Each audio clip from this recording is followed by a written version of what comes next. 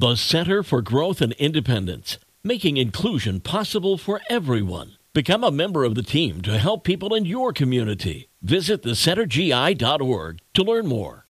It is the best mix in the morning show on 98.3 The Coast. I'm Ginger Martin, and this is your Daily Dish. I don't know what's going on with my music here, but let's start it over and see if it sounds any better.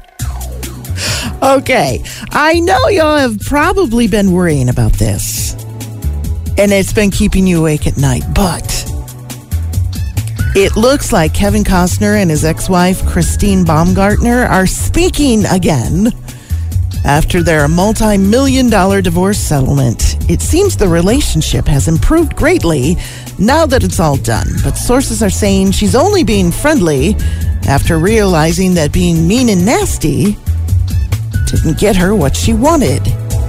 It's not like he's going to give her more money now that it's all settled, but I knew you cared. Last weekend's season opener of Saturday Night Live was up 19% from last year's season debut. Pete Davidson was the host. Ice Spice was the musical guest. They probably brought in that extra viewership because the appearance of Travis Kelce and Taylor Swift were totally unplanned last-minute gigs.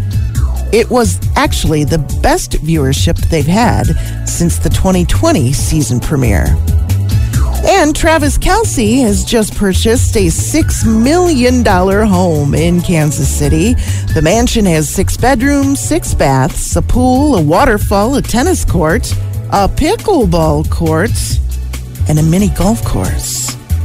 The mansion, of course, is located in a gated community. It was speculated earlier this week that Taylor Swift also bought a property in Kansas City, since the couple have no plans on moving in together. And that is today's Daily Dish from 98.3 The Coast.